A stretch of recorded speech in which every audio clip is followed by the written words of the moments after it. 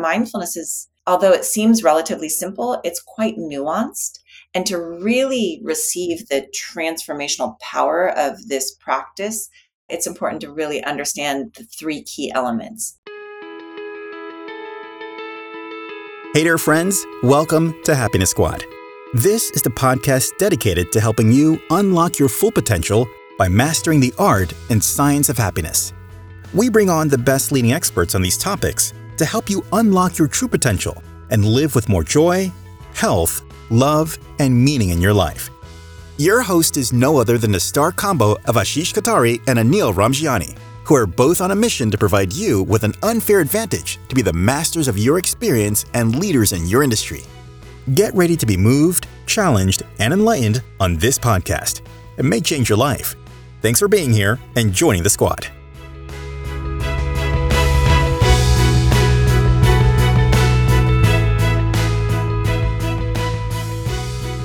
Hey, Happiness Squad. It's great to have you with Ashish and I as we host guests who are industry leaders helping individuals and organizations unlock their inner happiness and flourishing.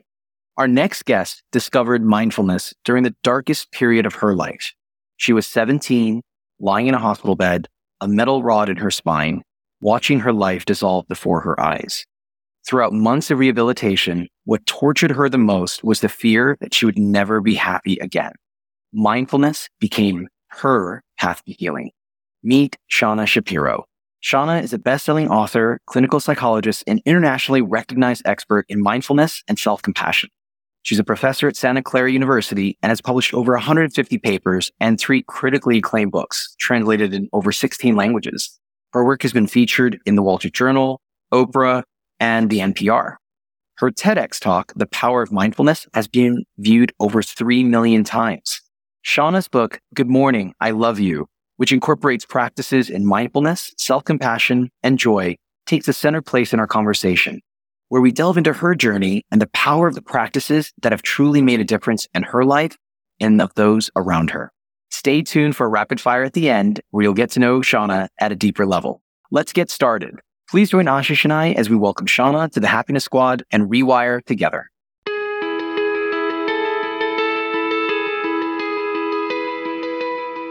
Shauna, Ashish, how are you both doing today? Well, I'm delighted to be here. Anil, I'm doing fantastic. And Shauna, it's so lovely to have you. Thank you for joining. I know it's a bit early for you in California morning, but I'm so glad that you're with us. You know, Shauna, one of our favorite questions that we love to ask, and Ashish knows, Lizzie has been waiting for us to ask you this because she's read your book cover to cover. And the first one that came to mind is what we love to ask all our guests, which is, what is happiness to you, and how has your definition of happiness changed since you were younger till now? Such a great question, and it definitely has changed. It's interesting because I was reflecting on that recently. I'm teaching a class on positive psychology, and we're talking about happiness.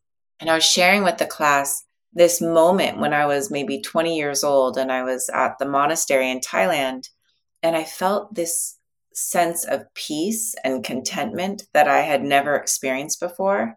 And nothing in my external world had changed, right? I didn't win a lot of money. I didn't get married or find my perfect soulmate. It was my internal circumstances. And so I think that's what happiness is this contentment with things as they are, not having to be somewhere else, not having to be someone else. This sense of ease and gratitude and appreciation of the present moment.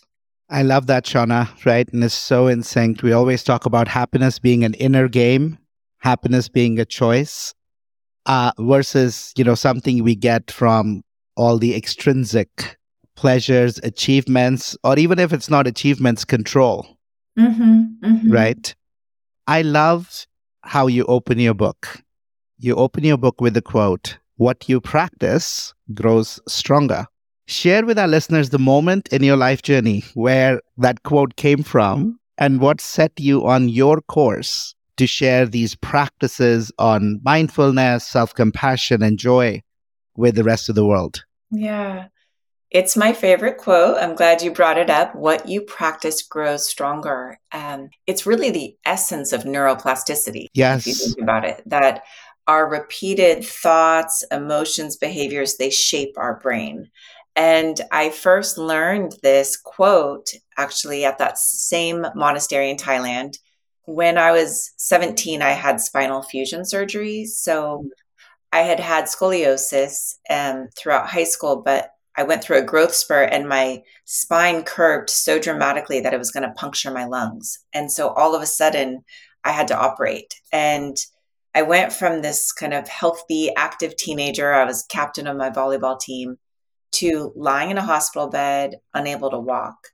And I was in the hospital bed for 6 months. So it was a very painful, difficult time. The physical pain was hard. I mean, I remember just trying to like turn my head back and forth hurt so much. And I kind of had to relearn how to move my body.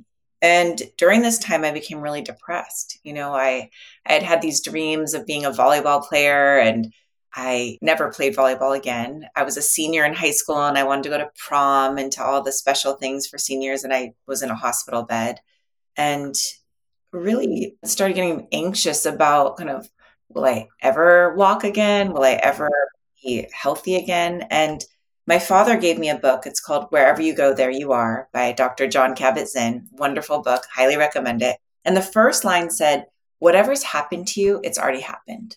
The only thing that matters is now what? As if this path opened up and there was choice, right? You brought that up, that happiness is a choice. I had choice. I wasn't stuck. And so I began reading about mindfulness and learning about mindfulness and trying to practice. And eventually, a couple years later, it led me to Thailand, to this monastery. And I was so excited when I got there because it was my first time really out of the country. And it was these real monks and real meditation cushions. And I was like, I'm really going to meditate. I'm really going to do this. And so I sat down to practice at this meditation retreat, and the monks gave me an instruction to just feel my breath going in and out of my nose. So you can try it with me. And they said, this is how you're going to train your attention. All we want you to do is just feel your breath, for 16 hours a day. You sit and you breath. And so I started, and to my surprise and my frustration, no matter how hard I tried, I just couldn't stay present with my breath. My mind kept wandering off to the future, to the past, to fears, to hopes, to dreams, but it just wasn't present. And I really started to judge myself, right? I was like, what's wrong with you? You're terrible at this. You're a fake. Why are you even here? Luckily, a monk arrived who spoke English and could really go dive into the practice with me. And as I shared with him my struggles and my frustration and how my mind kept wandering and how I kept judging and beating myself up, he looked at me and he said, oh dear, you're not practicing mindfulness. You're practicing judgment, impatience, frustration.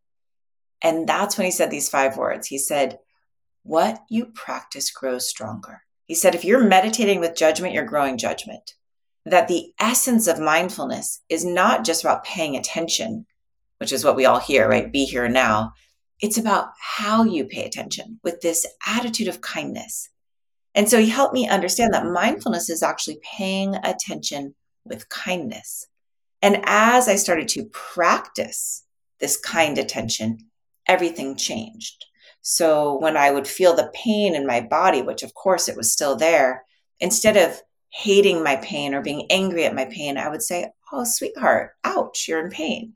Or when I'd miss my mom and my dad because I had been away for 3 months and it was my first time away, instead of saying, oh, you're such a baby, I would say, oh, sweetheart, you miss your mom.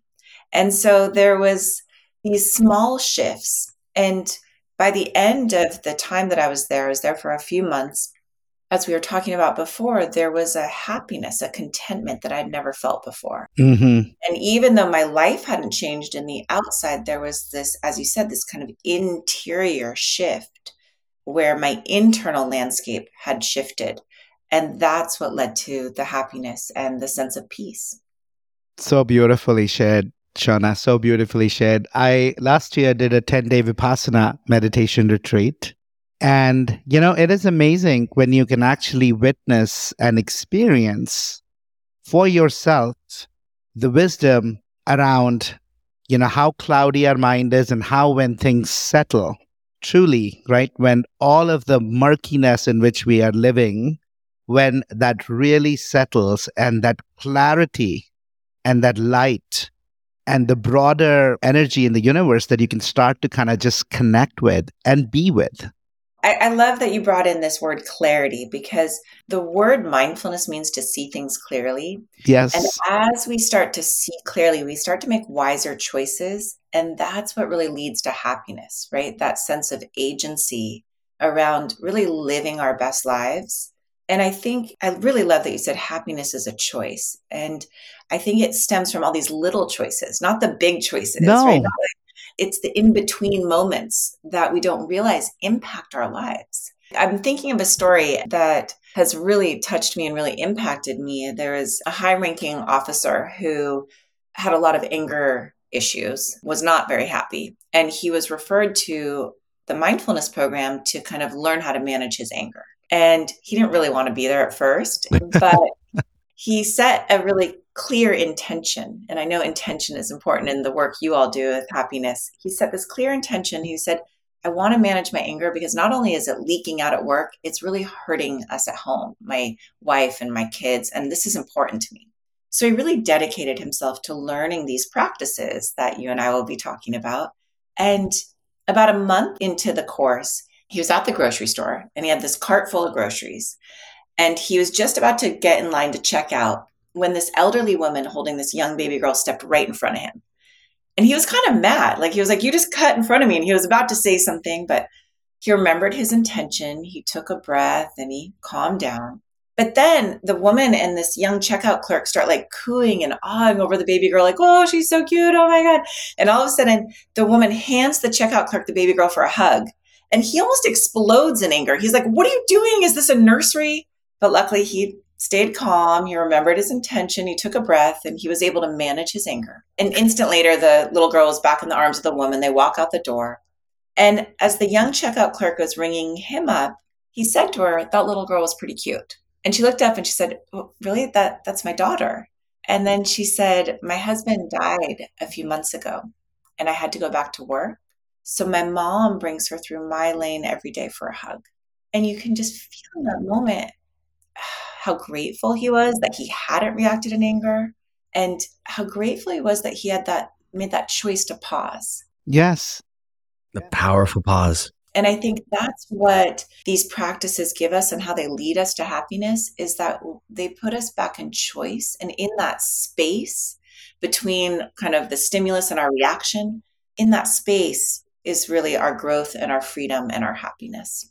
You know, Shauna, you mentioned, and I love this. I'm actually going to write this down and keep this with me. You know, when you practice, your practice grows stronger. I really love that. I've not had the opportunity as yet to take a time to go to a retreat. And I'd spoken to our previous guest, Manish Chopra, about doing a Vipassana meditation. So what I'm actually in the process of doing is I'm actually redoing the Rewire program that Ashish has pulled together. And the reason why I share that is I've gone through challenges in the last couple of weeks around anxiety with my family at home and my sister and my parents. And then at work, I'm going through some challenges in terms of my own resilience and like trying to develop that growth mindset.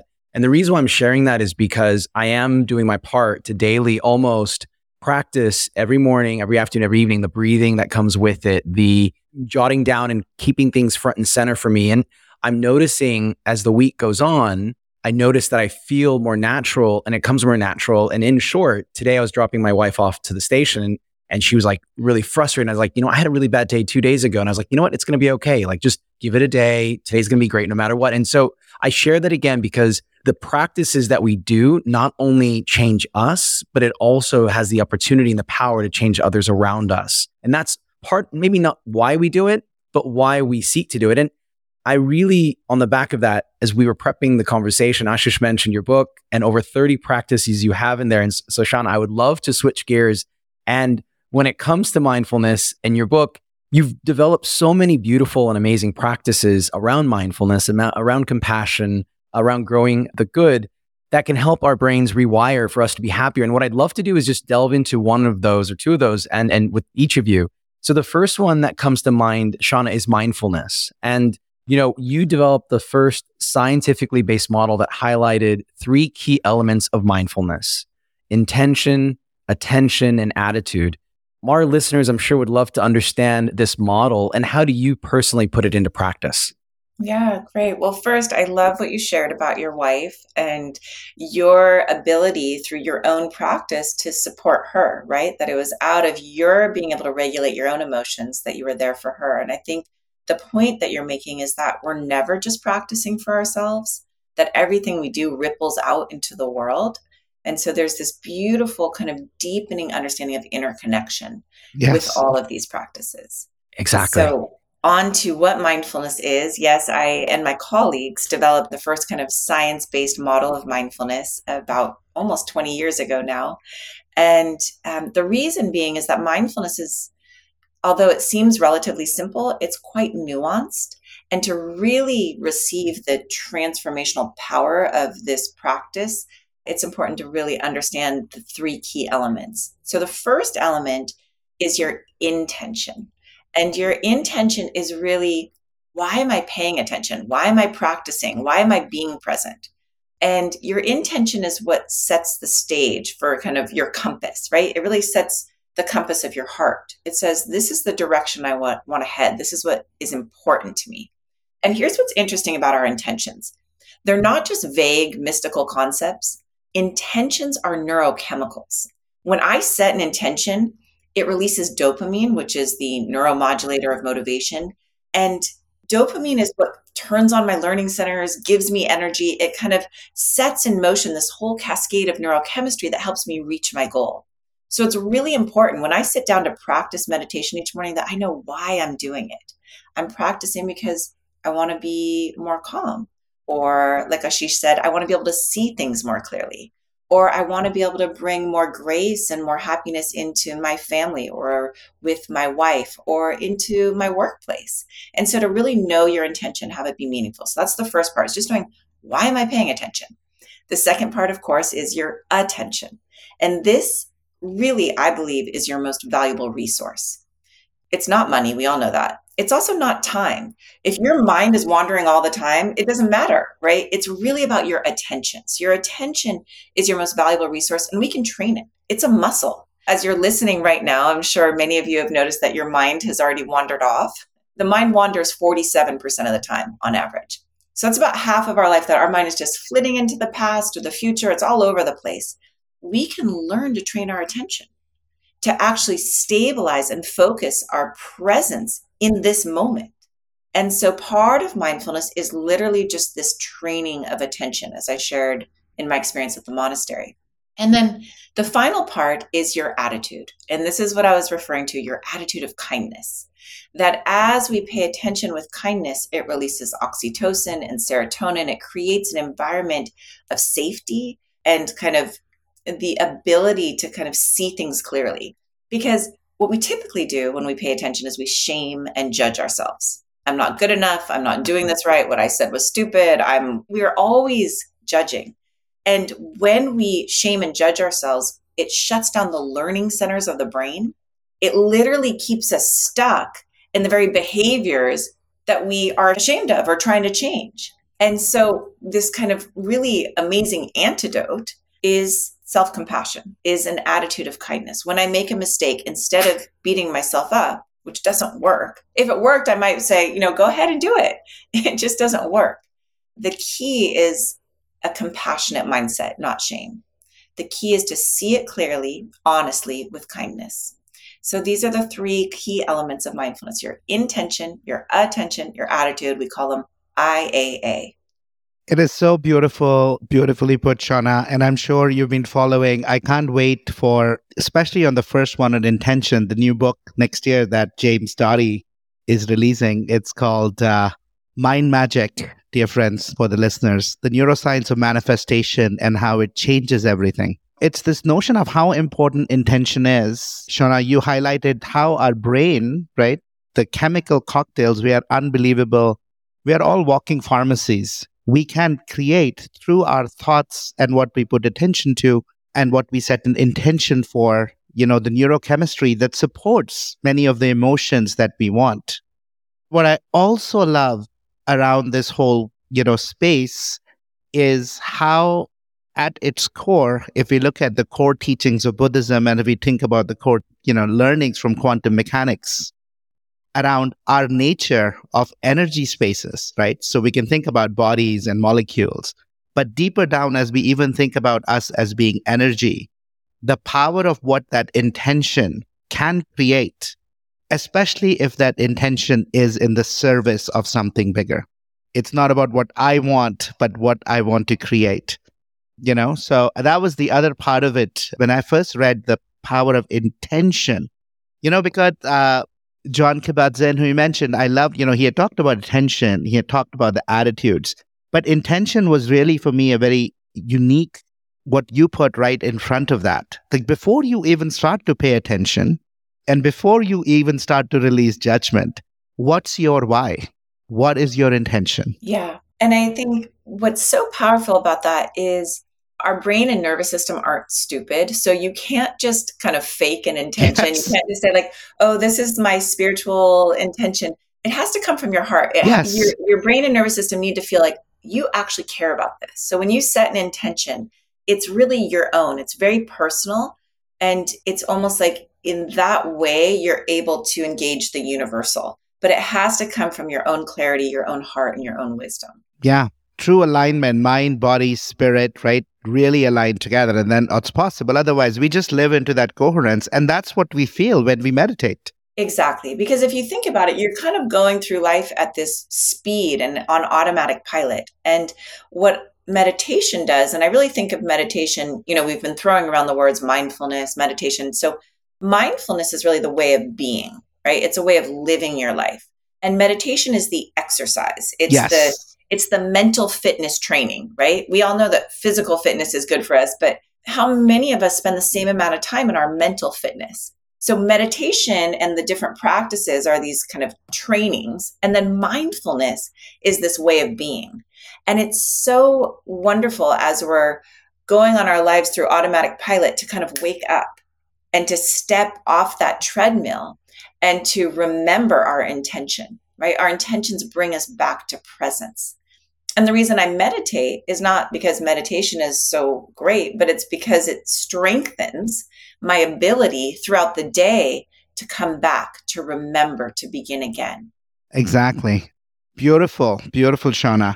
Let's switch gears for a bit. We can have a whole episode on, as we were talking earlier, on each one of the three areas. But let's switch gears a bit and let's talk a little bit around compassion. And in particular, one of the roadblocks I see most often, especially, I mean, this is true for so many, but especially for high achievers who've kind of gotten there, they speak to themselves worse than they would ever speak to anybody else. And they almost think about self-compassion as a weakness. Yes. Right? Yes. No. If I don't push myself, I won't get there. It's a weakness. I don't want to be weak.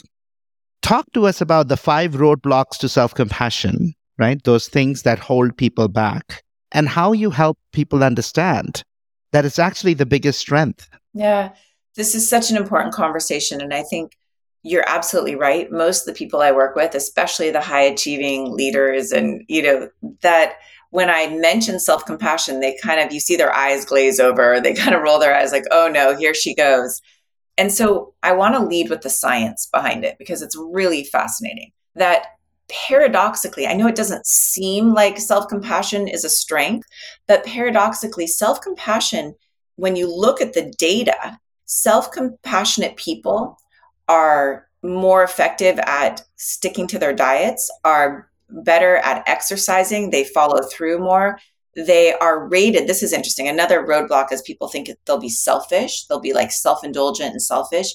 That people who rate themselves as more self-compassionate, right? They're less harsh and mean to themselves. When you ask their coworkers, their siblings, their parents, their lovers, their spouses, they're also rated as more generous and more compassionate. Yes. That being compassionate to yourself actually, again, it's what you practice grows stronger. It carves out these neural pathways of kindness, and then you're able to bring them to other people. So what I usually do when I'm working, with people who are afraid to practice self-compassion is I show them the data, the science, and explain that yes, pushing yourself works in the short term, but you will burn out. And when you look at the trajectory of people who are kind to themselves, are compassionate to themselves, they're more successful, they're healthier, they're happier, they have better relationships. It does not hurt the bottom line on any level. Yeah. On the back of that, this is a practice at the end of your book. But I think it was really this practice that is all about self-compassion. And that is the practice of good morning, Shauna, I love you. Talk to us about this practice because I absolutely love that.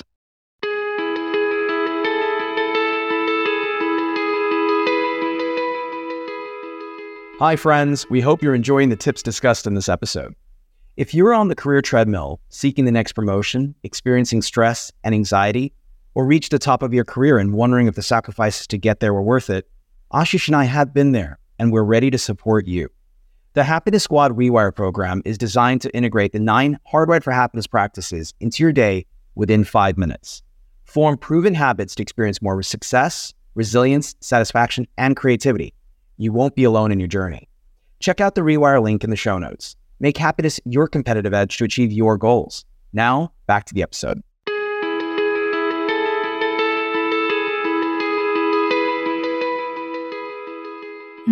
Thank you. Well, it's interesting because, the name is a little soft. And in fact, when I published the book, I'm a scientist, I'm a professor, I've been a professor for over 20 years. They said, well, we should really lead with the science.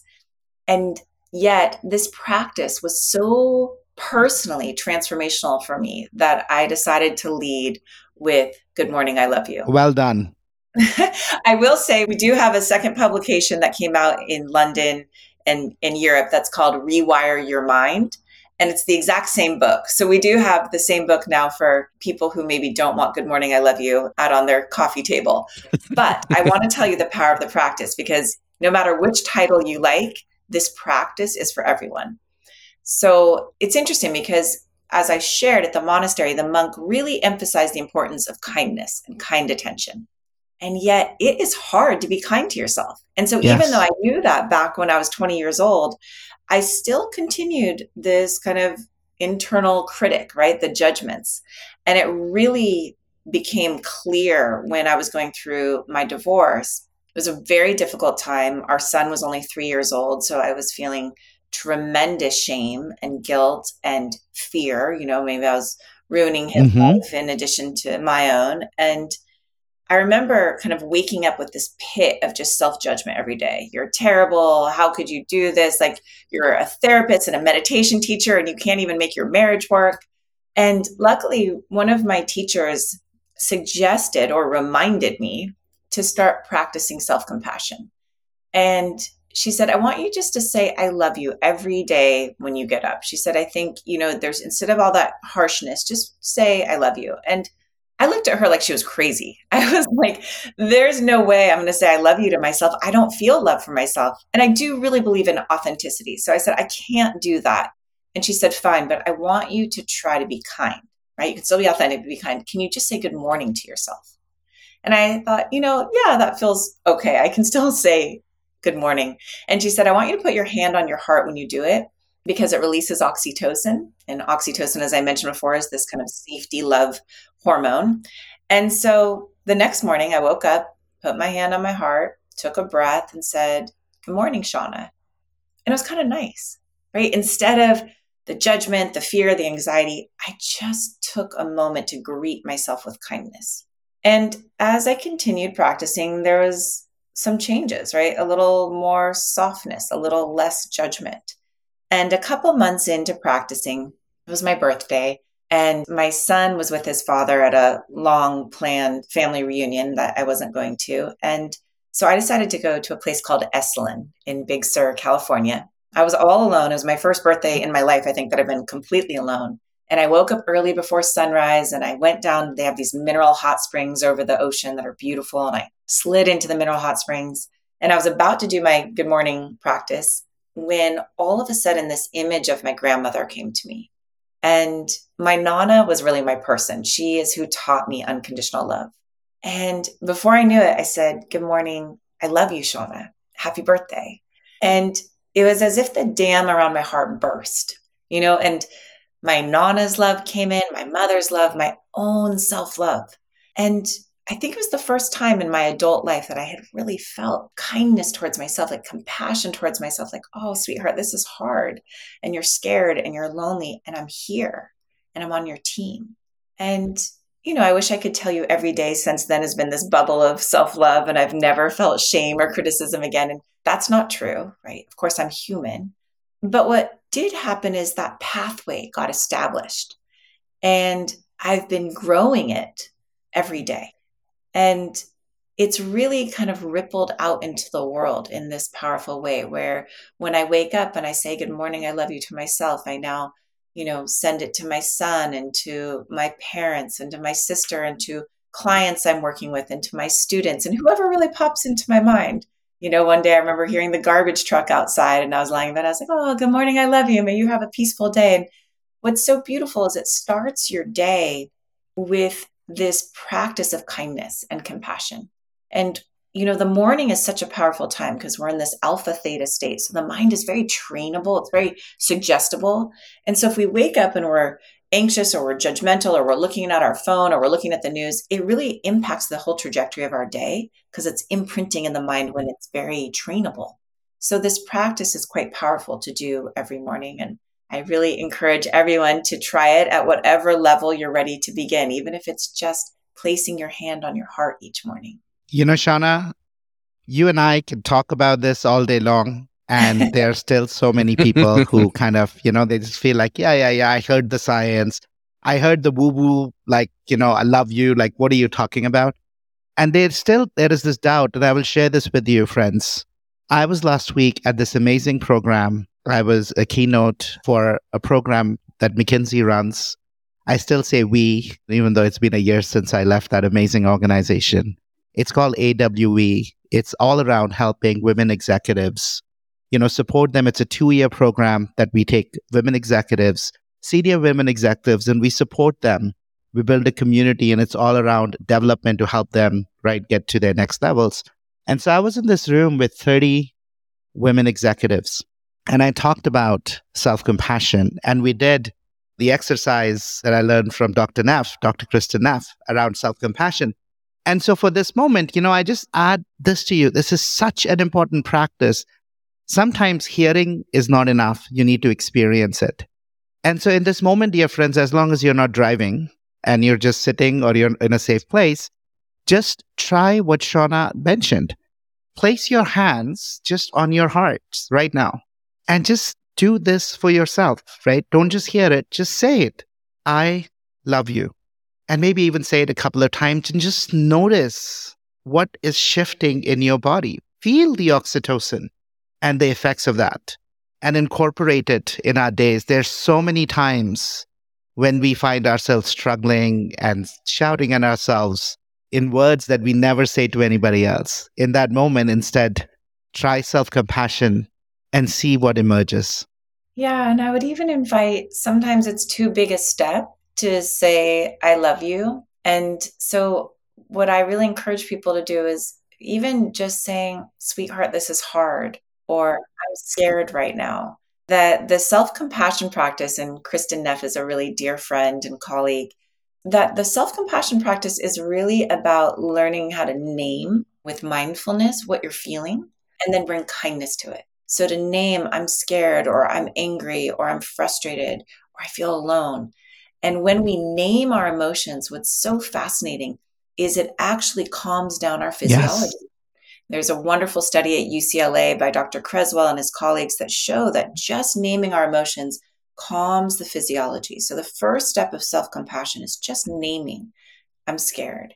The second step is to bring kindness to ourselves, right? To really bring the same care we would bring to a dear friend to ourselves. And then the third step, which is just so powerful, is to think of all the other people right now in this moment who maybe are scared or lonely and to offer your compassion to them. So as you exhale, you send it out to anyone who's struggling.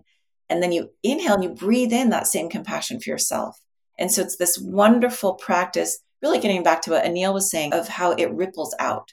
And what Yep. that does is it empowers you because you realize I'm not the only one who just yelled at my kid or who feels scared about the board meeting or whatever it is. And there's this common humanity. There's so much as I listen to you both and I'm digesting that comes to mind. And I just want to share a couple thoughts. One is when I wake up in the morning, my wife sleeping next to me, I do say, today's going to be an amazing day. And I say it out loud, not too loud because, she's still asleep. But I do notice days when I do that and I do say it out loud, she hears it and it does register for her too, but it definitely registers for me versus when I say it in my head. And I was talking to a colleague today and I said, it's funny, when we want to shout out a vulgarity, we have no issue to shout out something vulgar out loud at the top of our lungs. But when it's the opposite, something that's compassionate, something that's kind, something that's loving, it's almost difficult for us to say that. And I agree with you both. It's like taking those tiny steps, set that intention today. How am I going to be today? And even if you want to do it in the privacy of the bathroom in the mirror, or if you want to just go off to the side and just saying it out loud has a powerful effect. How do I want to be today? Today, I want to be curious. Today, I want to be kind. And I'll be open with both of you. Walking to the car after work today, I was like, I didn't get that done the way I wanted it to. And I'm still fall behind on that. And I was like, it's like, whoa, pause. I'm like, you're awesome. So that's my translation for it. And I share that because by doing that, I immediately paused myself, and all that time that I would have lost going into that rabbit hole of negativity, I immediately just paused myself. And I love Ashish, you say it in one of our videos, right? That powerful pause. And Shauna, you mentioned it earlier. You just almost, what am I feeling? And when that emotion passes, that wisdom remains. And so it's just an invitation to our listeners, as you both have said, just, find your own way, step by step, to say that positive emotion out loud, or give that name to that feeling, positive or negative, out loud. And it's okay. We learned how to use vulgarity. We can also rewire our minds to speak kindly, both to ourselves and to others. Shauna, I just want to switch gears. And this is something that I'm also trying to understand better. In one of your sections, you talk about growing the good in ourselves, and you share 7 practices. Again, not enough time probably to go through each, but in one of those practices, you talk about seeing the good in others. So on the back of just talking about how we see the good in ourselves, could you please describe what you mean by seeing the good in others? I'm so glad you brought this up. It's really one of the most important practices. Is we tend towards the negative. We have something that's called the negativity bias. And so we're constantly scanning our environment for what's wrong or what's not working or what's not good enough. And we also do that in other people. We're looking for what's not good in them. And so I invite a practice where you actively look for the good and then share it. That what's so fascinating is appreciation and gratitude are the fastest ways to change someone else's neurochemistry. That we all know practicing gratitude for ourselves is good. So, there's lots of research showing that if you have a gratitude journal, it's really effective every night to write down what you're grateful for. But what's so interesting is this is new research that they did at Stanford, is that receiving gratitude actually has like a 3x times the impact on people's physiology in a positive way. Now, we can't go around getting gratitude all the time, right? That doesn't work. But we do have the power to offer it, to see the good in other people, to appreciate them. And so this practice of really seeing the good in others and expressing it. And I'll share just one last story because it moved me so much of the power of this. There was an 8th grade math teacher, and she was having a really hard day with her students. They were a little out of control, as 8th graders can be. And she said, you know what? Forget it. We're not going to learn math today. I want you to sit down, be quiet. Everyone write their first name on a piece of paper, and then you just pass the paper. And each student wrote down one thing that they appreciated about that person. I love your smile. I think you're funny. Whatever. So they wrote it all down. At the end of the year, she passed out. So you got your name with all the wonderful things about you that everyone else loved. About 10 years later, unfortunately, one of those 8th graders had been killed at war, and they were having a memorial for him. And so everyone gathered. It was a small town. It was a close class. So all of those, 8th graders, now older in their 20s, came. And at the memorial, they said that the 2 things that they found with him were his identification tags and then this folded piece of paper with his name and all of his best qualities, that he had kept it with him that entire time. And as they shared that, some of the other students started coming forward. One woman said, I have it framed on my desk to remind me of my goodness. And another person said, I have it still on my bedside table. And another person said, I have it in my journal. And that story so impacts me because we don't realize the impact we have on each other. And that by seeing the good and reminding each other of our goodness, right? Because of course we all make mistakes. But if we shame each other, right? Again, it shuts down the learning centers of the brain. If we can remind each other of our goodness, it calls it forward. And so it's one of my favorite practices. And I really encourage you to practice, all of us. Shauna, gratitude is one of my favorite ones too. In fact, it was the practice that even before mindfulness and meditation as a practice, even before all of that, in my darkest, when I was dealing with anxiety, when I was dealing with the practice that really made a big difference for me was gratitude. And I could literally see how 24 years of training as a consultant to be able to walk in and be able to find problems, right? And just be able to zero in on that. It's really effective, right? If you're a consultant, you walk in, you have 2 weeks to diagnose a whole business, to be able to exactly see where the issues are. Amazingly powerful. You're looking at a page and you can find the one word that is misspelled because it kind of speaks to are you being professional or not. Really powerful. But also the cause of so much suffering because you always notice that everywhere. And so as I started, and it was for me, gratitude journals, that really I could notice how my focus shifted to seeing the good, seeing the positive so much, and really training ourselves. In fact, I had a session yesterday with folks at Tillamook where we talked about this practice of just noticing all the good. In fact, I'm on a mission, Shauna, at every workplace. Every workplace, there are status reports that get written every week, if not every other week. I'm on a mission to add 1 box to the 4 box, 6 box, 8 box, whatever people do, which is a box on gratitude. Who are we grateful for? Who do we want to recognize? And not just write them, call them. Yes. And tell them. And it will shift. I mean, what corporations need to understand is it'll shift the productivity, the creativity, the teamwork. It has such a powerful impact. And I think the good news for you, Ashish, is those 24 years of training were not wasted because your ability to focus and pay attention, right? You have a really superpower. And now you're just shifting your intention so that that focus, that power is towards gratitude. And that's the beauty of this is that, it's never too late, that we can begin again in any moment. And that's really I think, why neuroplasticity is such a hopeful message, is that we can carve out new pathways. We can grow these resources. At any age, right? Even into your 90s, we see neurogenesis, the growth of new neurons. Yes. Anil, I know Shauna has to go in 5 minutes. We could go on and on. So bring us home. I am watching the clock for you, Shauna. No worries. But I am going to reflect on one piece because this I feel is important. We run a weekly poll, Shauna, on our Happiness Squad LinkedIn page. And last week I asked the audience, of the 4 micro practices below, which would you like to learn more about? And I'm going to be open with both of you. The 4th option on there was gratitude letters. It received 0 votes. My hope is, following this conversation, that our listeners will go, is that something that maybe we should give a try to? So the next time we run the poll, I'm hoping gratitude letters will get a vote or 2. Nonetheless, we're still going to share that practice on LinkedIn in case folks are keen to understand what a gratitude letter can be and what difference it can make in the life of your own self or those around you.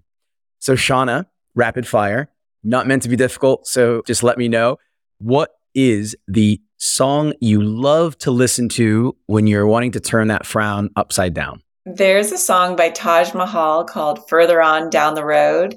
I'll Accompany You. And it's a love song. And it's one of the first songs my husband sang to me. And I love that it's just about being on each other's team. And it's really, I think, what I've learned to do for myself is learn to be on my own team. But his love has really helped me do that. So, yeah. Thank you. Number 2, I know you've read a number of books, but if there was one book you could take with you anywhere, what book would that be? Loving Kindness by Sharon Salzberg. That book is one of those books. You start radiating kindness as you're reading it. There's the joy that pours out of you and a compassion. I make all of my graduate students read it. And halfway through the semester, all of a sudden they're like smiling in class, they're helping each other. And I'm like, what's happening? And then I realize, oh, they're reading Loving Kindness. Awesome. Two more. If there was one activity that you could do that brings you joy right now, what activity would that be? Dancing, always. Oh, nice. And then the last question, your favorite meal, your comfort food, the one thing you cannot live without and would love to have right now if you could. Ooh, it depends. It's so early in the morning that normally it would be hazelnut gelato, which is my absolute favorite thing in the whole world. I love that. I love that too, Shauna. Yes. But since it's earlier in the day, I would say seared wild salmon is my other absolute favorite food. So. Oh, nice. Well, I'm sure it's hazelnut gelato time somewhere in the world. So feel free if you wanted to cheat. Definitely in Italy. Yes, that's true. Shauna, I just want to say it's been an absolute pleasure to meet you, to hear you, to speak with you. Thank you so much with this interaction with you and Ashish. I've taken away so many things, and I hope our listeners have as well. So thank you kindly for your time. And I know we'd love to have you back, and we will find a way to do that. Shauna, thank you. Such a joy. And maybe when you're ready, I know you mentioned you're actually creating an online course around the book. Maybe when it's time to release that, we have you back and share some more around that with our listeners. But it was such a joy. It's such a delight to meet somebody else who's walking the same path as us. And I always say, we are living in a world where I feel that there is 100, 200,000, I guess now, light warriors fighting an army of darkness, because there is so much going on in the world. And there's so many people who are, hardwired for that scarcity, fear, what's happening.